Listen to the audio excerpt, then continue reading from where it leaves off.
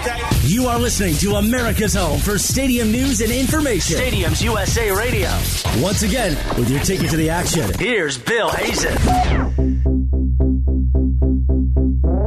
It's a holiday edition of Stadiums USA Radio, and we have a few stocking stuffers to pass your way. We'll take some before and after pictures of Chicago's baseball parks, Wrigley Field and Guaranteed Rate Field, formerly Comiskey Park.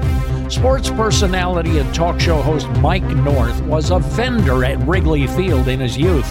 He'll compare those parks as well as some others. We'll remember the United States Football League, the last effort by an upstart to compete directly with the Big Four major leagues. Sports editor, historian, and author Paul Reeths talks about his upcoming book on the USFL. Few arenas capture the essence of college basketball better than Philadelphia's famed Palestra. We'll find out why from former Penn athletic director Steve Bilsky. And Stadiums USA's Mark Madoran gives a thumbs up on the renovation of the Citrus Bowl, now known as Camping World Stadium. That's coming up on this holiday edition of Stadiums USA Radio. But first, we go to the Stadiums Beat with Jeff Schmidt. Jeff? Well, there is nothing new to report from San Diego or Oakland this week regarding stadium news, other than the topic is beginning to weigh on some of the players. Chargers coach Mike McCoy says they've talked about the issue in the locker room. Well, I think our players have done an outstanding job of handling all that. You know, we addressed the stadium issue in the offseason, the first day of training camp, like we've said before, and the way they've gone out and played. There's nothing that's been finalized. You know, Dean said he'll make his decision after the season's over. So we're focused on what we need to do, and especially this week, playing Cleveland. Last weekend, fans attending the Raiders-Chargers game in San Diego talked with the Union Tribune newspaper about the possibility of San Diego losing the team. Do you think this is the last Raiders-Chargers game ever at Qualcomm Stadium? I do. You think they're moving? I definitely think they're moving. Is that sad? Very, very sad. I'm a San Diego native, fourth generation, so the Chargers have been part of our family since I was born. So I hope not, because I'm a season ticket holder, but I would love to come back here and every year to support my Chargers fans. But you think they're gone? I think they're out of here. Yeah. I hope not. San Diego deserves a football team, and they've been loyal to their team for a long time. Now it's time for the Chargers themselves to be loyal to their fans. I personally think we're going to get a deal done within the next year. I don't think we're going to L.A. I think I have a good chance that Dean Smith is going to do the right thing. What if the Chargers leave? Would you take the Raiders in San Diego? No. And one other note on the stadium front, the NHL is launching a traveling exhibit that will make stops at arenas across the league this winter. The NHL Centennial Fan Arena honors a century's worth of extraordinary players, teams, remarkable plays, and unforgettable hockey moments. The 53-foot museum truck includes a virtual reality experience, allowing fans to take a seat and clean the ice from a Zamboni. That's pretty cool. Bill, that's the very latest. Thanks, Jeff. Anyone who has driven around the city of Chicago through the years has heard the voice that you are about to hear, the voice of Mike North. And Mike is an always opinionated but always interesting talk show legend, I think we can say safely around here, with more than 25 years at it. And he probably has one of the more unusual backgrounds for getting into this than anyone in the profession. He's worked in radio, television, print. He has won several awards, 2 Emmys, currently a top handicapper for VegasScoresAndOdds.com. He also hosts a daily podcast, which is becoming a must-listen, called Sticks and Stones. And you can read him in the Daily Herald, where he writes several columns each week. And if you want to keep up on Twitter, at North to North. It is great to visit with you, and I know you're a guy. If anybody knows the inside of ballparks, I think you're the guy who knows it.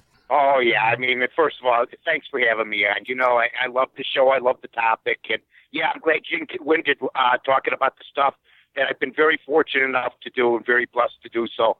I really enjoy ballparks. I worked at ballparks. I played in ballparks. I've been in many ballparks. And when my wife Phoebe got your note, she said, you know what? This might be up your alley. Now, we get plenty of emails and we get plenty of stuff people want me to do. They know my Twitter handle's at about 180,000. Oh. Hey, look, I understand. You go where the action is. But then when I saw this about, doing stadiums, that's right up my alley. Well, and it's been up your alley for a long time, even before you got into the broadcast profession.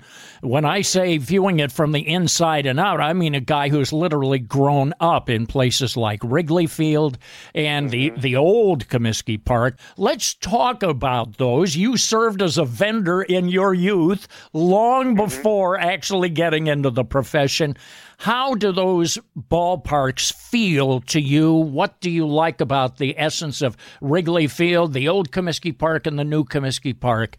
How does that size up to you? My dad came home one day and he says, hey, guess what? I got you a pretty good gig, I think, because I was looking for a job and I was 16 years old. And I said, oh, he goes, well, I talked to George Jensen, who's a union guy. He knows the secretary of George Hallis. I might be able to get you a vendor's job. Would you like to be a vendor? I go, yeah, I'd love to be a vendor. So one thing leads to another. My dad arranges it. I get the gig, and I go and I report to Wrigley Field during the summer. I'm 16 years old, and at that time, everybody got, every day they handed out uniforms. Now these guys got permanent uniforms, ID badges, and everything else. You'd show up, you go, hi, Luke, how you doing? You'd sign in. There'd be rows of blue uniforms, and then they'd hand out what they thought your size was. So you never took your own uniform home.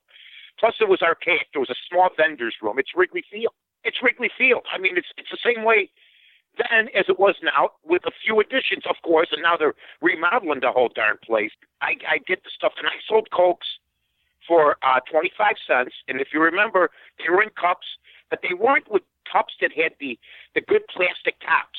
They were plastic. They were like heated tops that went across, and they'd get loose and stuff. So you get a good cake. You get your pants wet and everything else. But for every case of Coke I sold, and especially during 69 with the Cubs going crazy, and 70 and 71, I made a bucket case. I must have sold 35 cases in a doubleheader.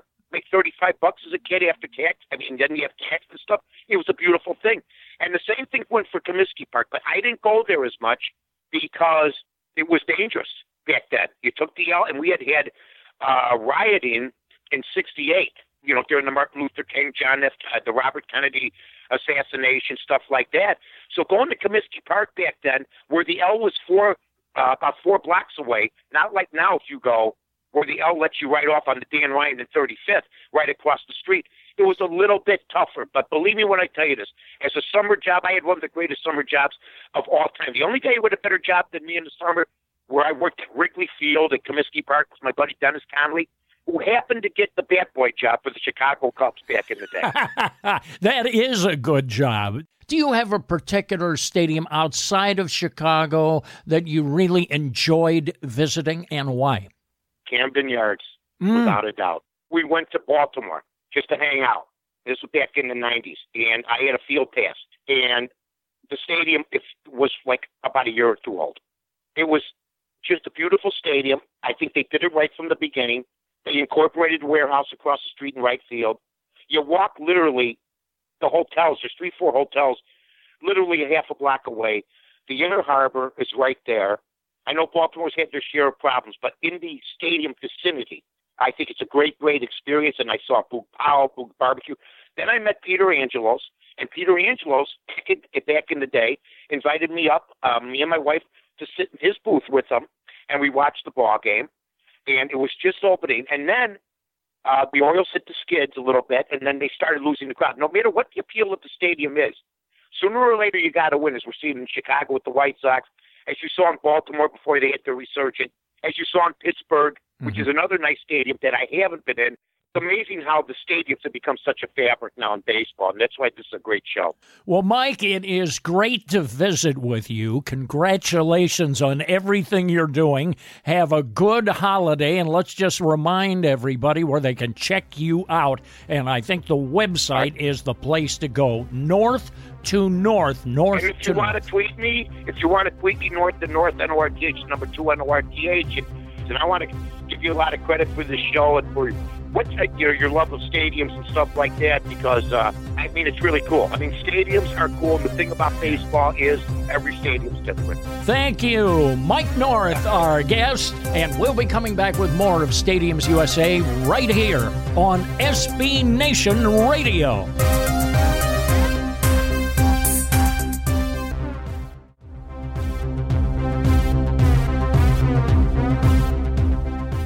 How would you like to get all of your favorite NBA teams' merchandise delivered straight to your doorstep? Check out fanessentials.net. All you do is pick your favorite sports team, and every month you get your team's gear shipped right to your door.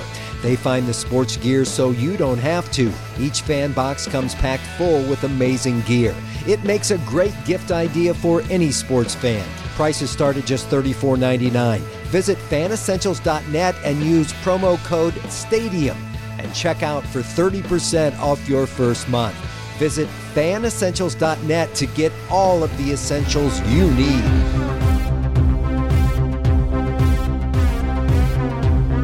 Donald Trump is going to be the next president of the United States. He is the president-elect, but he has a very interesting and fascinating background, including time in professional sports. Many years ago, a pro football owner, not in the NFL, but in a rival league called the United States Football League. He owned the New Jersey Generals franchise, which was one of the key franchises in the league. We're going to talk about that and visit with a guy and a good friend who knows the United States Football League. He has a fascination not only for that league, but for a number of them. It's great to visit with our friend Paul Reeths from Wisconsin. Paul, as always, a joy and a pleasure. Let me start by asking you, how did you develop a fascination, and I know you've had this fascination for many years,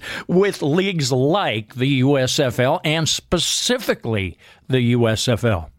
Great to hear from you again, too, Bill. You know, the USFL is really the league that launched my interest in alternative leagues. When I was a young man when the USFL was hitting the field, and for me, it was such a blessing for this young football fan to have high-quality professional football throughout the year. You had a USFL season that started literally right after the Super Bowl finished and wrapped up just before NFL training camps. So it created this environment of high-quality, year-round professional football. It was really kind of this dream situation for 3 years where I could watch pro football year-round. One of the excellent aspects of the United States Football League was that they did play in some superb stadium venues. Tell us about some of those stadiums. That's a beat, after all, that we cover very closely. And give us an idea how the USFL stacked up in terms of the stadiums in which they played. One of the most interesting aspects, I think, of the USFL, and especially of the USFL's formation, was the fight that they had to get into stadiums. The USFL played in major league facilities. They played in the Silverdome. They played in the LA Coliseum, the Astrodome in Houston, Soldier Field in Chicago. Mm-hmm. And in all of those cases, they had to fight to get into the stadiums. Either the local stadium authority didn't want them in there in some cases because of pressure from an NFL team. That was one of the main reasons why the USFL actually had to launch a year after it had initially planned. It was initially planned to launch in 1982 and had to hold off until 1983 because of those stadium battles. Paul, the USFL was a league which had kind of a core issue that perhaps no other league has faced, and that's determining when to play. And there were two schools of thought on it. Originally, it was kind of thought that football would work in the spring, and so they started there, but they kind of struggled with that all the way along. What's the story behind that? The spring always came with reduced expectations. Spring was a time when people wanted to get outside. You see television ratings go down during the spring, and that was especially the case 30-plus years ago. So it always came with reduced expectation. The founder of the USFL, David Dixon, really projected the USFL to settle around a 25,000 attendance figure. Television networks had their own target rating point, which was much lower than NFL ratings.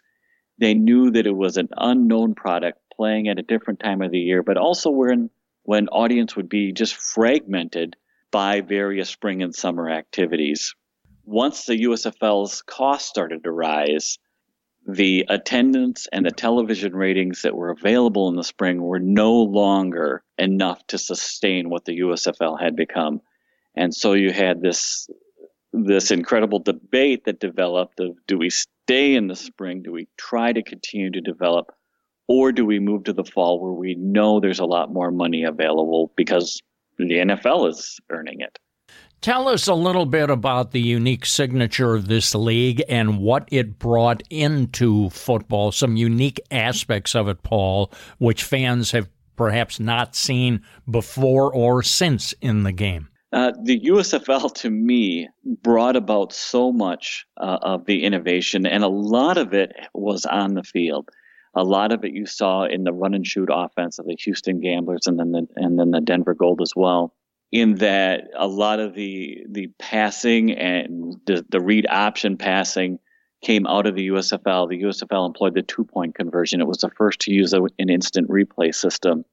The USFL had such a varied style of play. Instead of 32 teams running some version of a West Coast offense, you had a smash mouth team like the Philadelphia and the Baltimore Stars or the Birmingham Stallions, where they would run the football first and play defense, right up to a Houston Gamblers team that would just try to flat out outscore everyone. So you had such variation in the league, which was so much fun. And then, of course, you had the players, which really is kind of the lasting legacy of this league.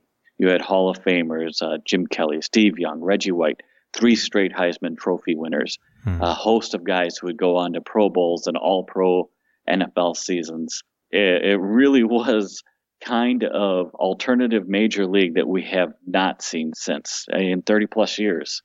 Paul, what about Donald Trump's legacy with the league? Tell us that story, if you will. So the USFL, as I mentioned before, came to a crossroads in that it was losing a lot of money, and it was losing a lot of money primarily because player costs had skyrocketed. The USFL was competing for players, and the NFL was pushing back, and so you saw this upward push on all player salaries. The NFL was in a far better position to sustain that increase than the USFL was. So the USFL had to make a decision.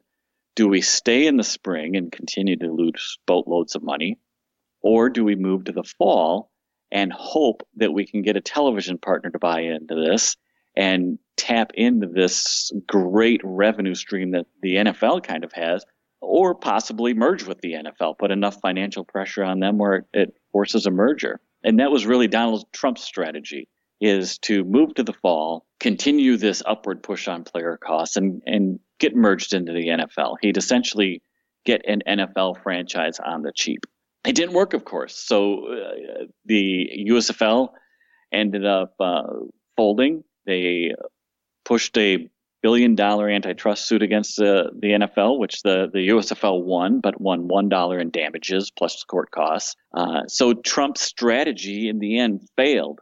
Absolutely, he is due the criticism that has been given him for that failed strategy. But I think the question that maybe hasn't been asked often enough is there really a strategy that would have worked? Paul, thanks so much for sharing some time with us, talking about not only the great teams of the USFL, but the great stadiums in which they played. And in some ways, it's almost a who's who's list of some of the great stadiums in America. So, Paul, a pleasure. We wish you well. Same here, Bill. Always great to talk with you. A pleasure. Paul Reeths is our guest. Coming up, we will break down the weekend stadium news. Mark Madoran standing by. He'll step to the plate next, right here on SB Nation Radio.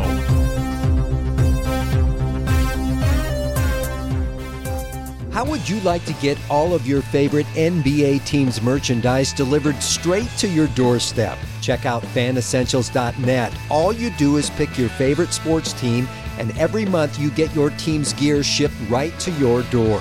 They find the sports gear so you don't have to. Each fan box comes packed full with amazing gear.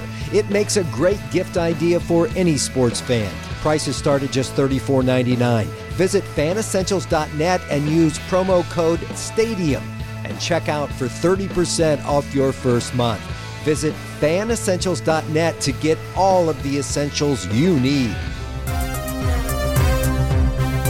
Time now for a holiday edition of Talking Shop. Don't run away. We're going to examine this week's stadium headlines. For that, we welcome in Mark Madoran, president and creator of the Stadiums USA website. And if you don't already know, Stadiums USA is the preeminent source for stadium news and information. You can listen to the podcast of our program right at the site. Test your stadium knowledge like they do every week with me, and usually I end up losing on that. You can do the same thing that I do every week at StadiumsUSA.com. Mark, here we go. We're right in the college football bowl season. Good time to look into what we often refer to as the in-game bowl experience from a fan's perspective, and I understand you've been doing a little first-hand research on this topic with a recent visit to the AutoNation Cure Bowl. How'd you like it? Oh, I was a fan, and I was very happy. It was a wonderful facility.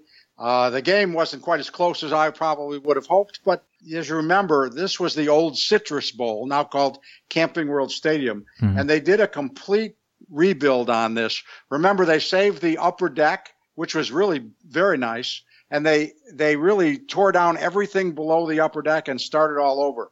I think anybody that goes to a bowl game there is going to have a great time. And obviously, it's going to be a popular facility because there are 3 bowl games there in the space of 2 weeks. Yeah. The AutoNation Cure Bowl was the first one, and then the 28th is the Russell Athletic Bowl, and then the 31st is the traditional Citrus Bowl, now called the Buffalo Wild Wings Citrus Bowl. So they're going to get a lot of play there. And then, as you remember, the NFL decided to move the Pro Bowl there for next year. So that stadium's going to get plenty of use, and the fans are going to love it. Mark, let's dig into ice hockey. And there is one necessity if you are going to play hockey. You must have ice. This was proven to be true in North Carolina for the game between the Carolina Hurricanes and the Detroit Red Wings. What happened? Well, I think they forgot to pack their roller skates. Unfortunately, they went there for the game, and there was no ice. Cooling system problems at the PNC Arena forced them to cancel the game. In late August, they did some repairs on the cooling system, which included a recharge of the refrigerant. Get this, Bill. They recharged the R22 refrigerant, 1,250 pounds, cost $34,000. Yikes. The repair bill to fix the cooling system was $81,000. Unfortunately, what happened was a seal broke on one of the compressors that operates with the main chiller, and that wasn't included in the previous repairs. And they lost enough Freon that the ice temperature started to rise, and it made the ice real soft and unplayable. And they thought they could get it fixed in time, but they just couldn't put it together. So they had to halt everything and reschedule this game. Let's go ahead and hop in the Wayback Machine. Mark, we have some important dates in stadium and ballpark history. What do you have? This is a holiday edition now, Mark, so I assume you've dug out some special stuff for us. What do you have here? I have one you'll like, Bill. This week, 1966, the NBA awards an expansion franchise to the city of Seattle. The Supersonics would begin play in 67 at the Seattle Center Coliseum. I'll bet you have some fond memories of the Seattle Center Coliseum. I do, but not from doing a broadcast in there. We now know that, of course, is Key Arena. It's had several names through the years. That arena was simply built too small. They're talking about trying to renovate it for, the third time here, a major renovation. During the time that I was last there, this goes back a few years, the Sonics were playing in the Kingdome, and they were drawing huge crowds, Mark. It was not unusual to see 35,000 a night. That's a great crowd. Here is another one for you. In 1995, baseball San Francisco Giants announced plans for a new stadium.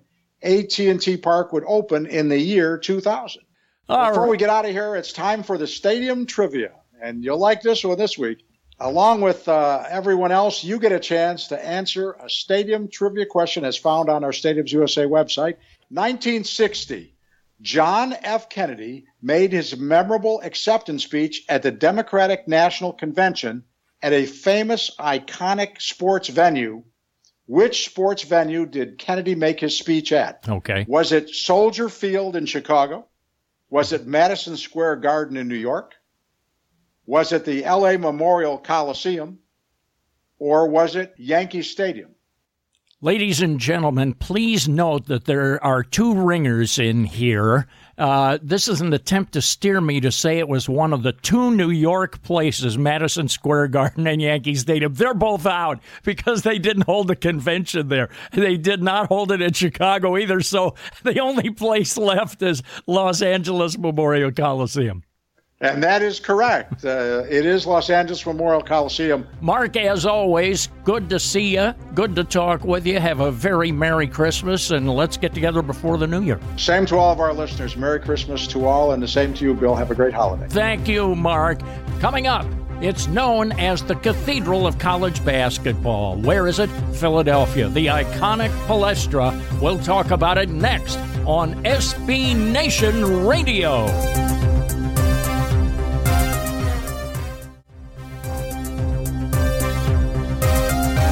I noticed a wonderful plaque in a video that I watched recently. It is attached to the Palestra, one of the great arenas in sports, and it says the following: to win the game is great, to play the game is greater, to love the game is the greatest of all. That is the essence of the Palestra. We're going to talk about that building now. We've asked Steve Bilsky, the longtime athletic director at Penn, now retired after a great tour of duty, to come aboard and visit with us. He served as athletic director at Penn for 2 decades, and if anybody knows this building pretty well, I think Steve is among an elite group that really knows it well, because the Palestra serves as the home court for the Penn Quakers. Steve, I know this will be a lot of fun, a labor of love to talk about this place. Reflect back on all the years and what the Palestra has meant to you.